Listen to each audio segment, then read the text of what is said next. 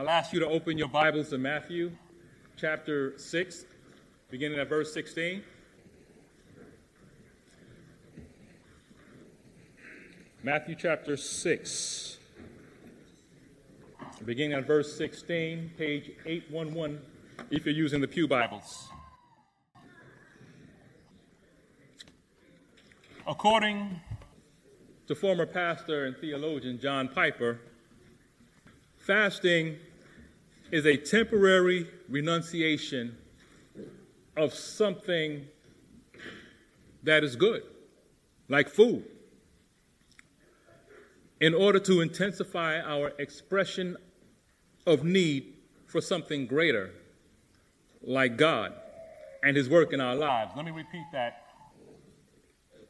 Fasting is a temporary renunciation of something that is in itself good, like food, in order to intensify our expression of need for something greater, like God and His work in our lives. And although fasting is not a direct command from Scripture for Christians, it is expected that followers of Christ would fast. And that's what I want to explore this morning.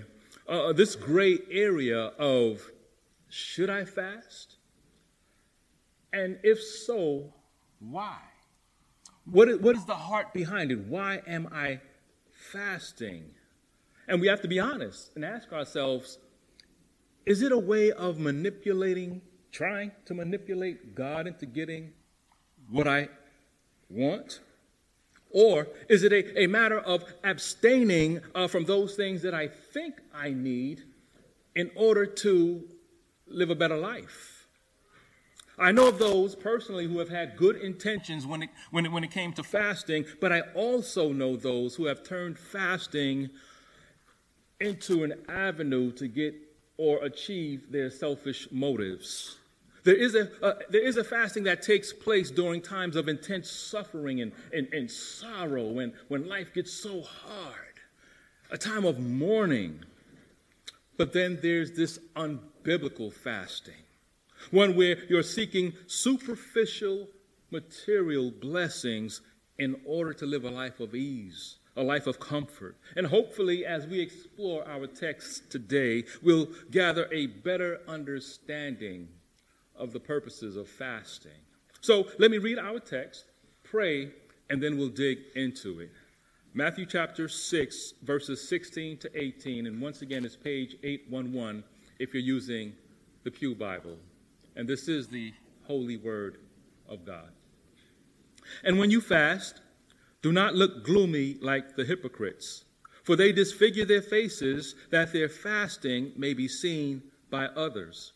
Truly I say to you, they have received their reward. But when you fast, anoint your head and wash your face, that your fasting may not be seen by others, but by your Father who is in secret.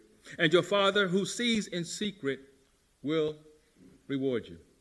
Father, as we come before you this morning, on this day, I pray that you would open our eyes to the truth of your word, that we may walk in a manner that pleases you.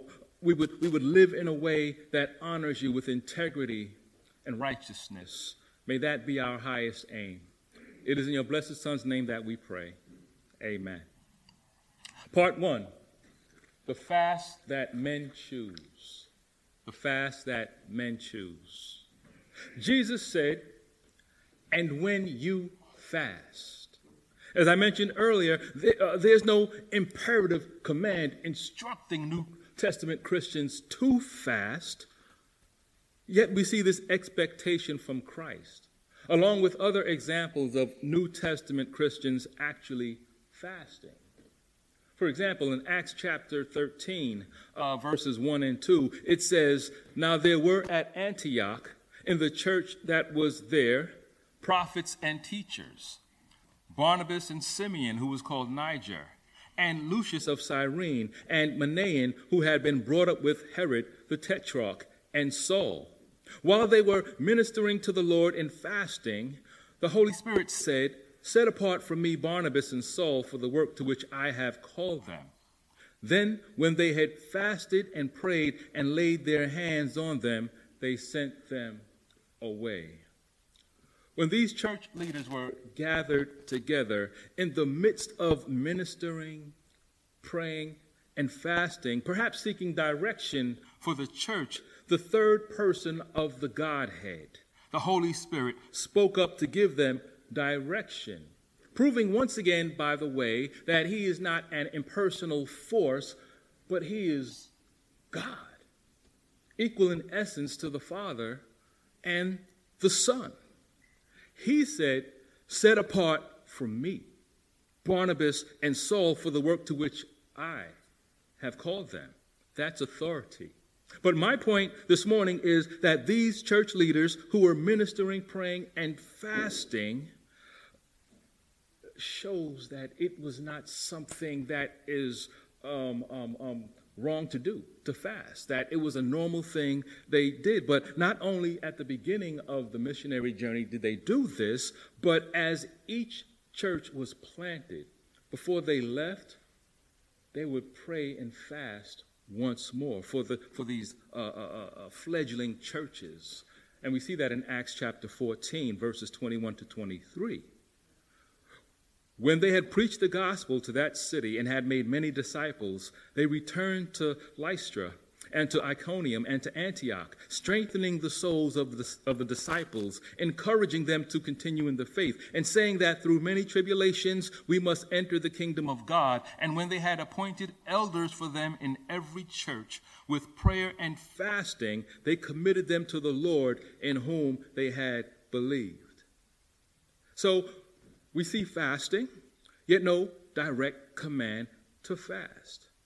And I want you to turn with me for a moment to Mark chapter 2, beginning at verse 18, because I believe from this text, we'll see why these disciples and apostles fasted, and even the early church would pick it up in the first century and beyond, would fast, even though there is no direct command, no imperative. You must fast.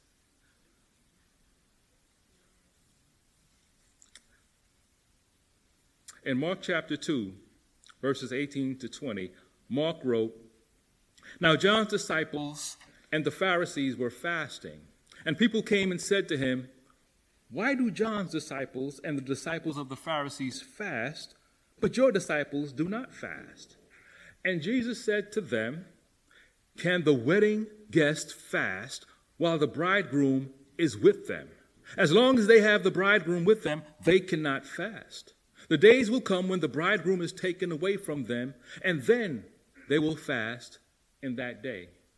When Jesus uses the phrase "taken away," he's referring to a sudden removal or being snatched away violently, which is an obvious reference to his arrest and crucifixion. That's the time they will fast. And in his illustration, while the bridegroom is at the wedding with his friends, it's not a time for sadness or mourning. And of course, the bridegroom is a picture of Christ. And while Christ is with the disciples, that's not a time for sadness, sorrow, and fasting. That's a time for rejoicing. Fasting was associated with sorrow, but Jesus brought good news and joy. It was a time of healing, being fed miraculously, and even having your sins forgiven. For the disciples in particular, who are the wedding guests, it was a time to rejoice loudly because they were there. And then within the disciples, you have the inner group. Surely it's not a time for mourning. Everything they learned and received from the Savior. They had come to believe that he was the Savior of the world, the Son of God. We're not going to fast now. We're going to worship. We're going to praise. We're going to spread the good news. We're going to go knocking door to door. We're going to say, believe in the Son of God. He is here. The Messiah is here. Worship him. However, once the Messiah was taken away from them, then they would fast. Which is why fasting is expected to take place among believers. because we long for our Savior. We long for the Christ. This world is hard. This world there's so much sorrow and angst, panic attacks, depression. So many things come at us, and we mourn, and blessed are those who mourn, right? One day we will see him, and we will rejoice. But for now, in the hardness of this life, we may find it's necessary to abstain from those things that we feel will get us over the hump, and look to Christ in our barrenness, in our isolation from these things that we trusted in, that we trust in, and say, no, Lord, it's you. It's you I'm trusting in. I love you, not this stuff. Matthew 6:16 goes on to say, Jesus goes on to say, when you fast, do not look gloomy like the hypocrites, for they disfigure their faces that their fasting may be seen by others. Now, the warning Jesus gives to them and us against openly displaying our fasting is the same as it was for openly revealing your financial contributions to the poor and your showy prayer life. He's saying, don't be a hypocrite. When you fast, don't look gloomy. Meaning, don't have your face looking all sorrowful, your hair looking all crazy, your clothes disheveled, just so someone can ask you, what's wrong? Why? Because now you have set the stage for your sad, sad song. Oh, I'm so hungry. I've been fasting. And it's been like 3 days and I had nothing to eat. Oh, man, but I'm doing it for the Lord. It's all for the Lord. Can you pray that I'll make it? Maybe. But I'm going to pray that you repent, because the Lord was clear. He said, do not look gloomy like the hypocrites, for they disfigure their faces that their fasting may be seen by others. And of course, the Jewish leaders would have taken this personally, because they were number one in doing things to be seen by others. And now their anger towards Jesus is increased. It was high before, but as Jesus gets into this chapter 6, chapter 5 was bad enough. But as Jesus continues, he's digging at them. He's getting into the hypocrites, and he's saying, you do not have what you think you have. You have to humble yourself. And these Pharisees were so hypocritical that they developed this systematic way of fasting, right? Even though all that was required under the old covenant law was to fast once a year on the Day of Atonement, they scheduled their fasting twice a week. Twice a week. Yes, Old Testament saints is the key word, would fast when going through a time of sorrow, a time of despair. They would have these honest fasts, but when they fasted, they meant it. When they would wear the sackcloth or the burlap, and they would put ashes on their head, and they would get on their knees, and they would cry out before God. And those ashes represented mourning, humility before God, repentance and brokenness. For instance, think about King David. There was this time when he was discouraged because of unfaithful so-called friends. In Psalm chapter 35, he tells us about them. He said, malicious witnesses rise up. They ask me of things that I do not know. They repay me evil for good. My soul is bereft. But when they were sick, I wore sackcloth. I afflicted myself with fasting. I prayed with head bowed on my chest. I went about as though I grieved for my friend or my brother, as one who laments his mother. I bowed down in mourning. David trusted them, but they lied on him. They bore false witness against him. They were malicious, meaning they intended to do him harm. But when they were sick, when they needed someone to intercede before God on their behalf, he prayed, fasted, and grieved for them as one who laments and grieves over his own mother. So we see that to fast And to seek the will of God, seek the face of God when someone is hurting and in need is biblical. And then there's Daniel. After spending nearly 70 years in exile and longing for a home, Daniel, in Daniel chapter 9 and verse 3 said, "Then I turned my face to the Lord God, seeking him by prayer and pleas for mercy with fasting and sackcloth and ashes." And if we were to read the rest of that Daniel chapter 9, we would see that throughout it, Daniel is continuously confessing the sins, his sins and the sins of the people, with a brokenness that produced a repentant heart. So here we see that to fast and seek the face of God when you've reached that place of confession, repentance, and brokenness is biblical. And also, some of you might remember from the book of Esther when the Jews were in Susa in the land of the Persians and the Medes, after Haman's decree to destroy all the Jews. Esther chapter 4 and verse 3 says, "In every province, wherever the king's command and his decree reached, there was great mourning among the Jews, with fasting and weeping and lamenting, and many of them lay in sackcloth and ashes." Mordecai, Esther's uncle, some say maybe he was her older cousin, but what he did is he persuaded her to plead with the king to spare the Jews, even though it could cost her her life. So she told Mordecai, "Go, gather all the Jews to be found in Susa and hold a fast on my behalf, and do not eat or drink for 3 days, night or day. I and my young women will also fast as you do. Then I will go to the king, though it is against the law, and if I perish, I perish."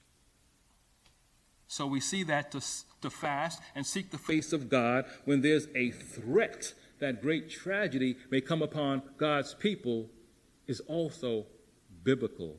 There were times and are times when we go before God in fasting for the benefit of others and even ourselves, if we're to that point where we just have to shed ourselves of everything and say, "Lord God, I came into this world naked, and naked I shall return to you. You are my all." And so many times we get caught up in the things of this world, thinking that we cannot do without them.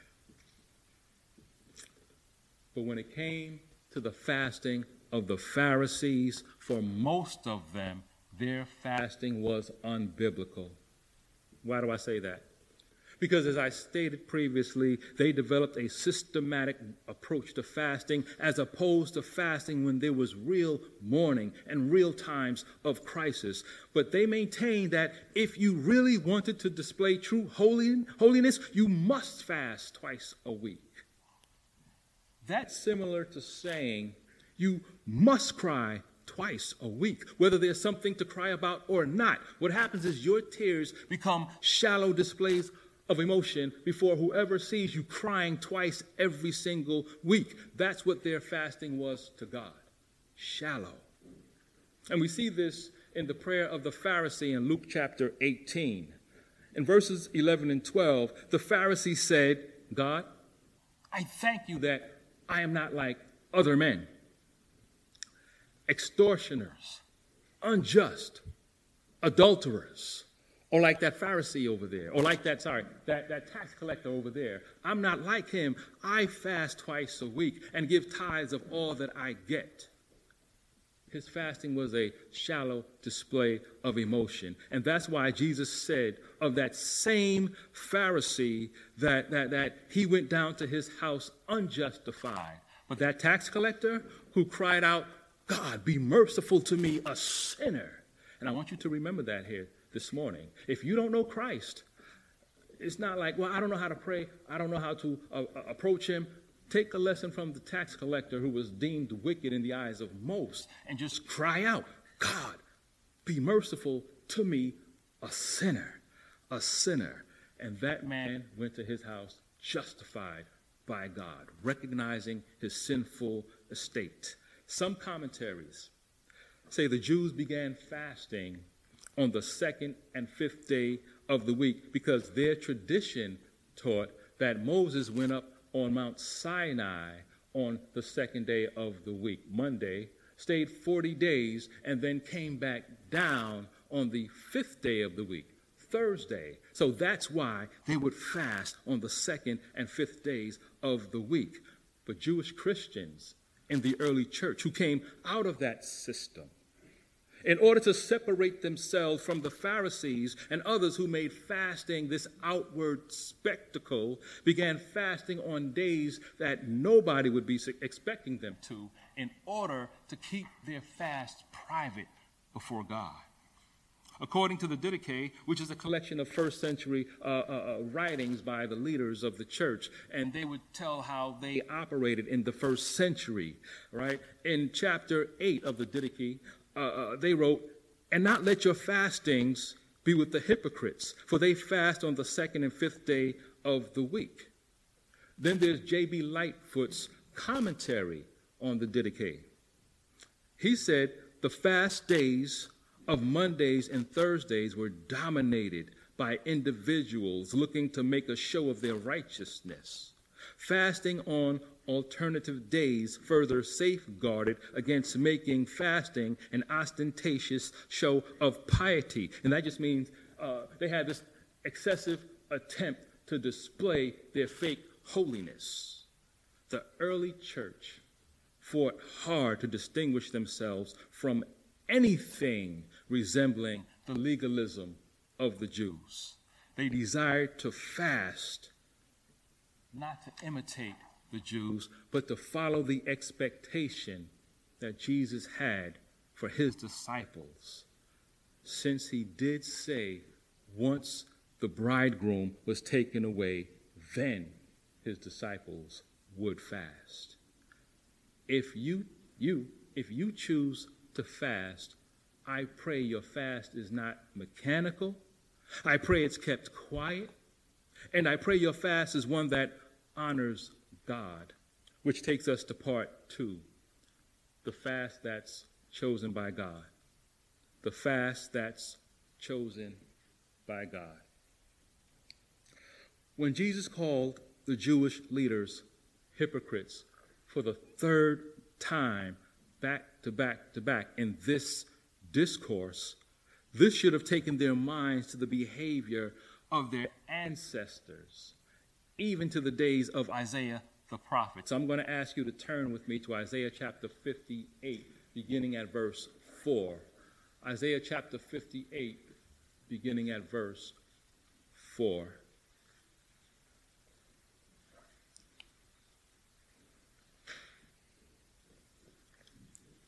Page 618 in your Pew Bibles, if you're using the Pew Bible. 618 in the Pew Bible. In Isaiah 58, verses 4 to 7, God, speaking through the prophet Isaiah, confronted his people's hypocrisy to their face. He told them, "Behold, you fast only to quarrel and to fight and to hit with a wicked fist." Now, I want you to get the picture in your mind. Here you have God's people fighting, bickering, disrespecting one another on a regular basis, and then they want to come before God acting if they're holy and sanctified with fasting and praying. God will not be mocked. Verse 4 goes on to say, "Fasting like yours this day will not make your voice to be heard on high." Fasting and praying often went together. So God is saying, because of your hypocrisy, when you pray, I am not hearing you. Your prayers are blowing in the wind. Verse 5, "Is such the fast that I choose, a day for a person to humble himself? Is it to bow down his head like a reed and to spread sackcloth and ashes under him? Will you call this a fast and a day acceptable to the Lord?" Isaiah is telling them, you can put on this false humility and fake repentance. You can go through the motions, bowing your heads like reeds, bending in the wind. You can even kneel or prostrate yourself covered with sackcloth and ashes. But if you're locked in unrepentant sin, your fasting is pitiful, useless, and unacceptable. The Lord is like, do you really think this pleases me? In verse 6, God tells them specifically the type of fast that pleases him. Is not this the fast that I choose? To loose the bonds of wickedness, to undo the straps of the yoke, to let the oppressed go free, and to break every yoke. God is informing his people, and we should pay attention to this right here. He's informing his people, if you truly desire to please me, you have to change your ways. You have to change your ways. In context, he's saying, if you're a judge, free those you wrongly imprisoned. If you're an employer, lighten the unjust burden of those who work for you. If you're a wicked master who's oppressing people in any way, let the oppressed go free and remove those chains that are binding your people. Verse 7, is it not to share your bread with the hungry and bring the homeless poor into your house when you see the naked, to cover him and not to hide yourself from your own flesh, meaning their own family, their own kin? In context, once again, if you were a member of the children of Israel and saw another member of the children of Israel hungry, homeless, or naked, how could you not share what you had in order to help them? God took them from nothing. They were slaves in Egypt to wicked Pharaoh. Yet the Lord kept his promise when he delivered them and established them in their own land. In similar fashion, if you are a member of the body of Christ and see another member of the body of Christ hungry, homeless, or naked, how could you not share what you have in order to help them? God took you and me from nothing. We were slaves to wicked Satan, yet he delivered us and established us by making us citizens in his kingdom. To now give back what we've been given freely, that's the fast that God chooses. Fasting from food is good. But if your heart doesn't reflect the heart of God, your fasting is a waste of time. This means if your character is one of unrepentant anger, sexual immorality, idolatry, pride, unfaithfulness, lying, greed, conceit, and anything that violates the law of God, your fasting is trash before God. You may impress those around you, but your fasting is also pitiful, useless, and unacceptable, just as the fasting of most of the Pharisees. And then the Lord will be asking you the same question he asked then. Do you really think this is the fast that I choose? God receives fasting from people who carry themselves in a Christ-like manner.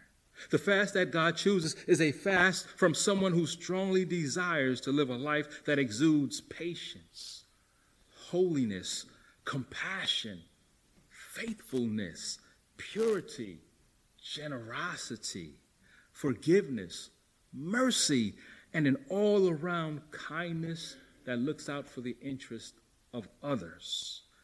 Many people know doctrine, church history, Greek, Hebrew, books of the Bible, frontwards and backwards, but they don't know God or the love of God. They may know it theoretically, but at the present moment, as their heart is hardened, they don't know the love of God experientially and aren't willing to humble themselves enough to live the sacrificial life that love demands. The humility component of love, The humility component of love that Paul speaks of in Philippians chapter 2, verses 2 to 5, describes the nature of the person who qualifies for the fast that God chooses. There in Philippians 2, Paul said, complete my joy by being of the same mind. That's to be unified in essential doctrine. Having the same love. That's to be unified in affection equally across the board without bias or partiality. Being in full accord of one mind. That's to be totally unified in Christ. How do we achieve that? Verses 4 to 5a. Do nothing from selfish ambition or conceit, but in humility count others more significant than yourselves. Let each of you look not only to his own interest, but also to the interest of others. For selfish, fleshly creatures, that's hard. But for those who are walking in the Spirit, it's not as hard. We're able to say, Lord God, everything I have belongs to you. And only by your Spirit can I look at someone and have their interest in mind. Yes, by nature, I'm always worried about Mike. But by the Spirit, I'm able to look at other people and be concerned about them. Not perfectly, because the flesh says, no, it's about me. And the Spirit said, no, it's about them. I'm taking care of you. Especially if that person does not know me or my son. You show them Christ. You tell them about Christ, that's good. But through patience and looking at them and seeing where you were and seeing where you are now, by my power, you reach out to them and you bring them up by your actions and let me do the rest. Trust me. It's all about me. It's all about Christ. And it's all about the Spirit working in you, that you are able to do these things from Philippians chapter 2 that you don't think you can do. And you're right, apart from the flesh, you can't do them. You can't lay your life down for others sacrificially. You can look the part, but in the end, if you examine it, most of the time it's so that you would benefit. But here, this is totally being Christ-like, giving yourself up. Verse 5 shows us our example. Have this mind among yourselves, which is yours in Christ Jesus. Those who have never allowed the love of Christ to control them may never conclude that it's time to die to self. That's from 2 Corinthians 5, verses 14 and 15. To conclude that you have to die to self. And all have died so that he who died for them would be exalted. You die to self because Christ died for you. So if you are going to choose the fast that God chooses, especially in the midst of fasting from food, make sure your character lines up with God's character. Man is impressed with the externals, but God looks upon the heart. And that's why in verse 17 of our text, Matthew 6, Jesus said, "But when you fast, anoint your head and wash your face." Anoint your head and wash your face. Over the past few months, whenever I would prepare a sermon, I would use my Gmail account to take notes and talk it out through the voice recognition feature. I'm going somewhere with this, so please be patient with me. Every 600 or 700 words, I would email it to myself so that I can get to it on any device. About 9 days ago, over a roughly 16-hour period, I spent about 5 hours building this sermon here on fasting. It was like 2 hours late one afternoon, 2 hours a little bit after midnight, and another hour the next morning. But instead of emailing it to myself, I just left it as a draft. Some of you know where this is going. As I continued to have even more thoughts on the sermon that morning, I hit something. and roughly 90% of what I had worked on was gone. Now, I never had a mental breakdown, but I was close. I started talking to myself. I said, no, it's here. It's no, that didn't just happen. I tried, I went through certain things, and I even reached out to some of you, but you all let me down. And the consensus was that it was gone forever. So I left everything. I just left it, and I went to visit my mother-in-law in the hospital. I just wanted to see her. She's always been an encouragement to me. I went to see her, and I just had to leave it and go and talk to her. By the way, she said thank you to all of you who are praying for her. Thank you. And I told her my horror story, and I asked her, have you ever fasted? She said yes, many times. Now, I've known my mother-in-law a long time. And I told her, not once have you ever mentioned that you fasted. She said she was taught by her pastor many, many decades ago, when you fast, wash your face and go on. Wash your face and go on. Taking Jesus' a warning about the hypocrites who would disfigure their faces, looking all gloomy, that their fasting may be seen by others, her pastor told her, you do the opposite.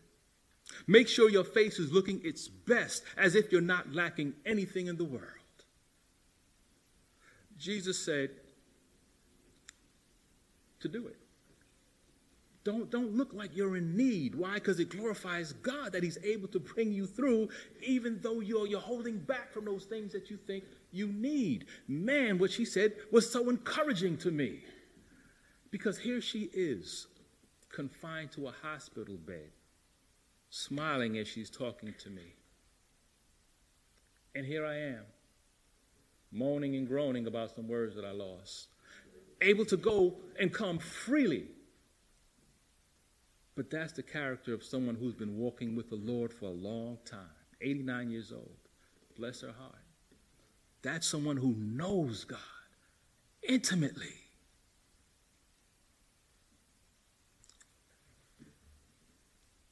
People like her don't need approval from man. There's no need for them to play the hypocrite. In verse 18 of Matthew 6, Jesus tells us why. Why we don't put this act on for people to pat us on the back and say, you know what, you're a super Christian and I want to be like you. No. Verse 18. So that your fasting may not be seen by others, but by your Father who is in secret, and your Father who sees in secret will reward you. Acts of charity, prayer, and fasting. These three activities that Jesus has grouped together in Matthew 6 are meant to be acts of intimacy between us and our Father. Yes, others may benefit from these God-centered acts of devotion, but the closeness it takes to relate with God in such a way takes a special bond between us and God, a special bond. We, as his children, are called to be good stewards of everything he has bestowed on us. So when we fast from anything that he has given us as an act of separation from those things, and when we pray as an act of humility before our Lord and Master, and then give alms as an act of benevolence for the less fortunate, we are producing fruit that reveals God is our Father, and his Son and Spirit are working through us. Isn't that what you want?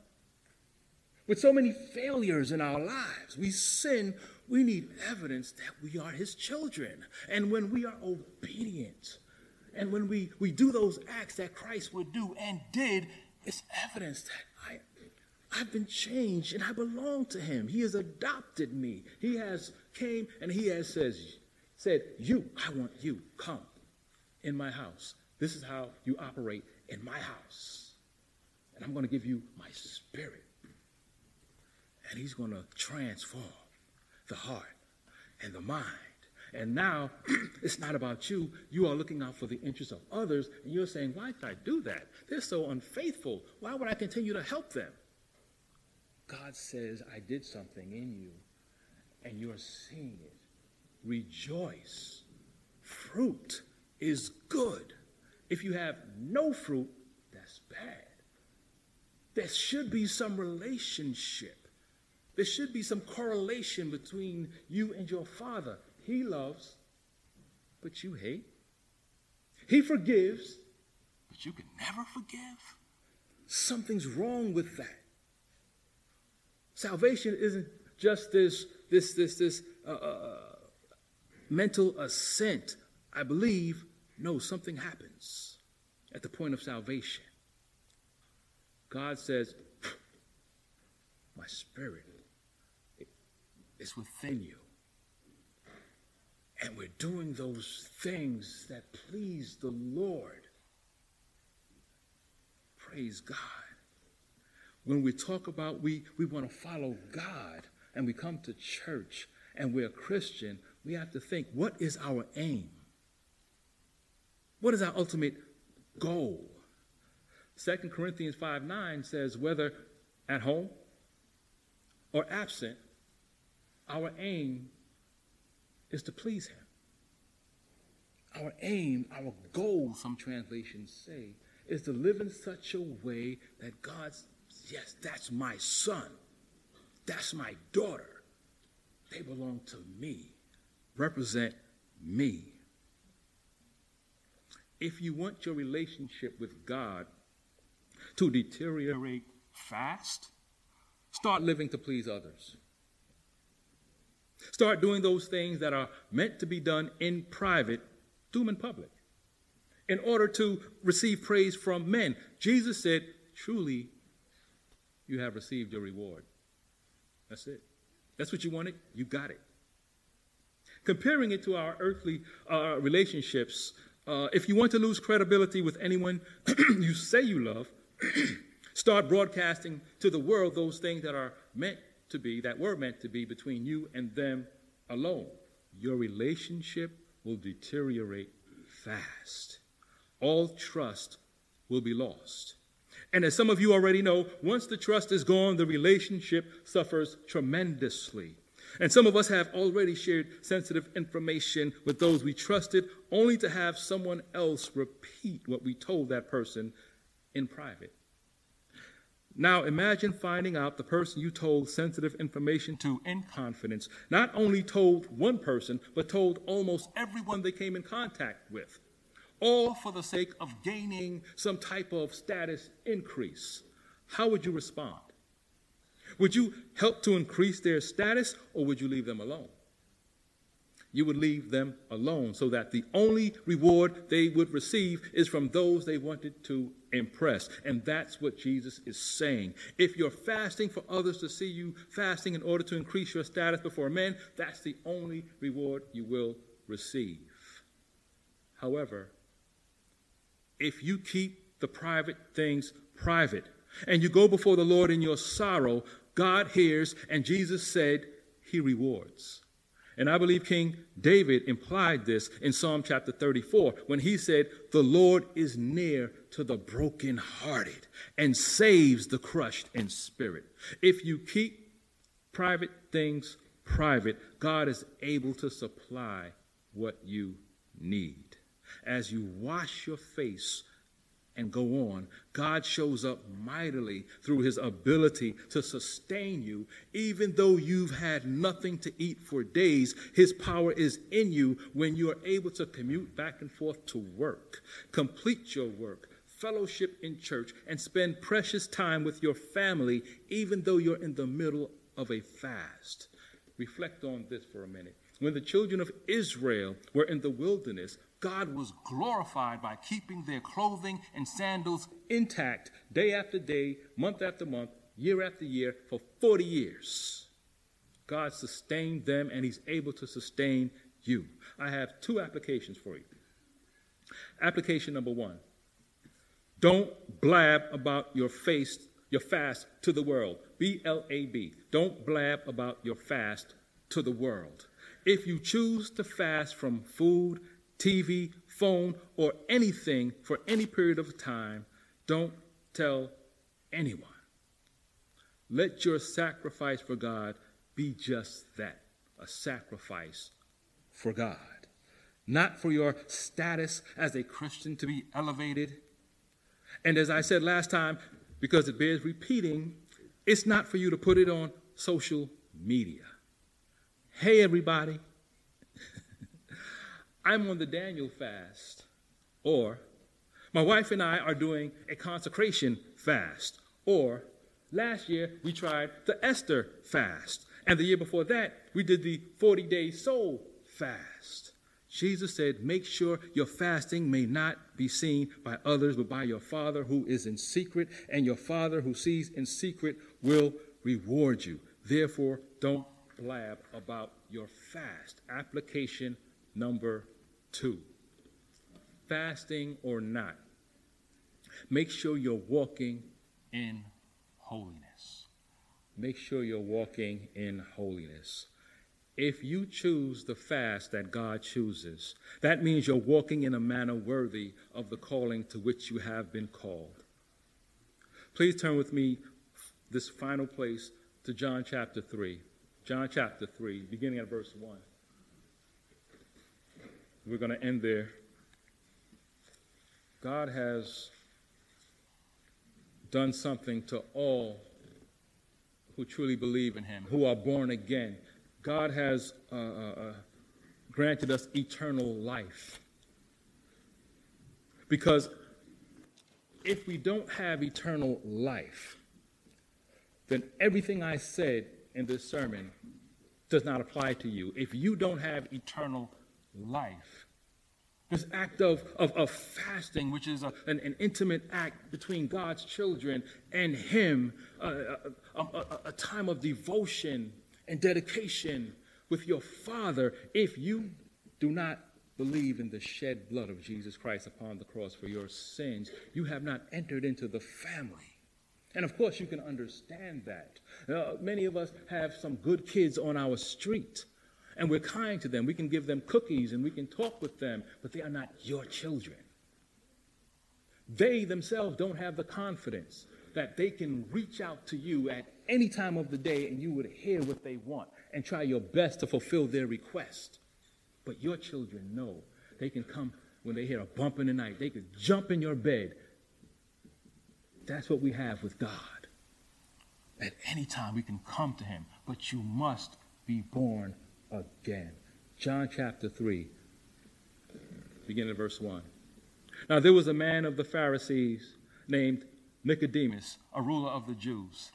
This man came to Jesus by night and said to him, Rabbi, we know that you are a teacher come from God, for no one can do these things that you do unless God is with him.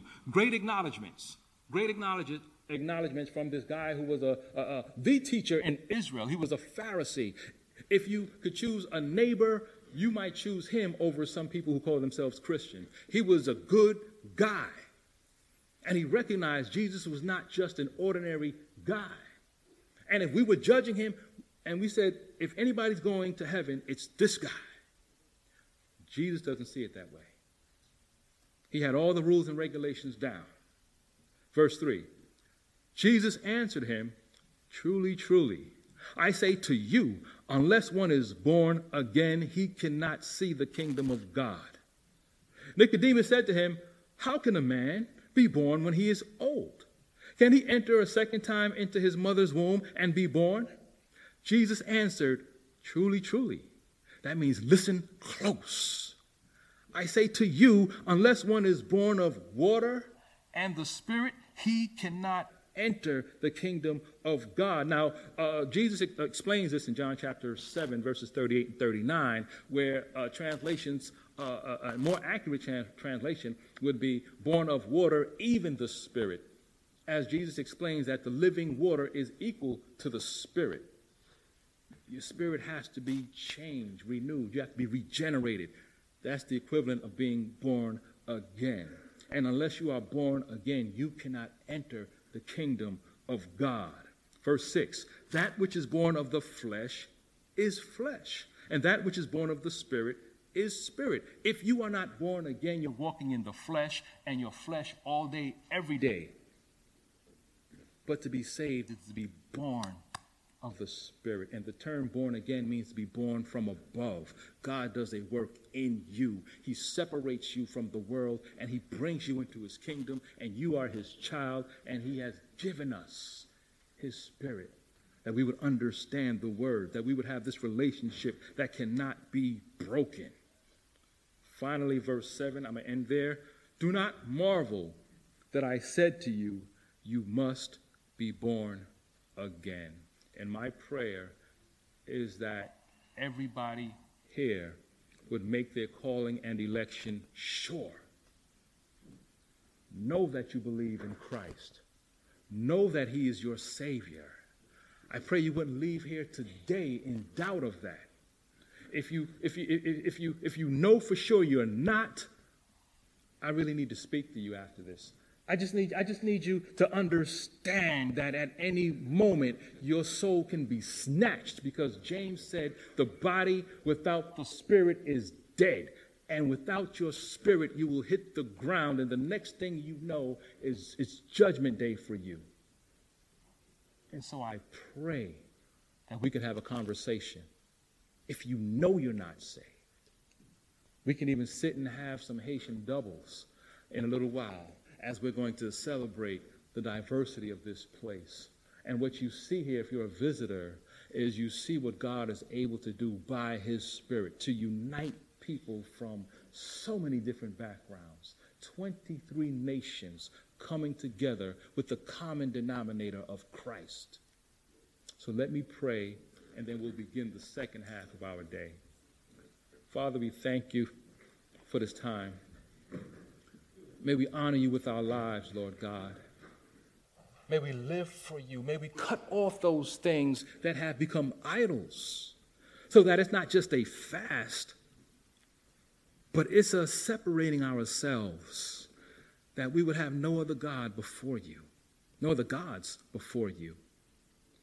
And that we would not covet those things that you have not already blessed us with, so that we would learn what it means. Godliness with contentment is great gain. That's the type of gain that we want, Lord. And you are able to do that. And that's what we pray for now. Please root out the idols of our heart. In Jesus' name we pray. Amen.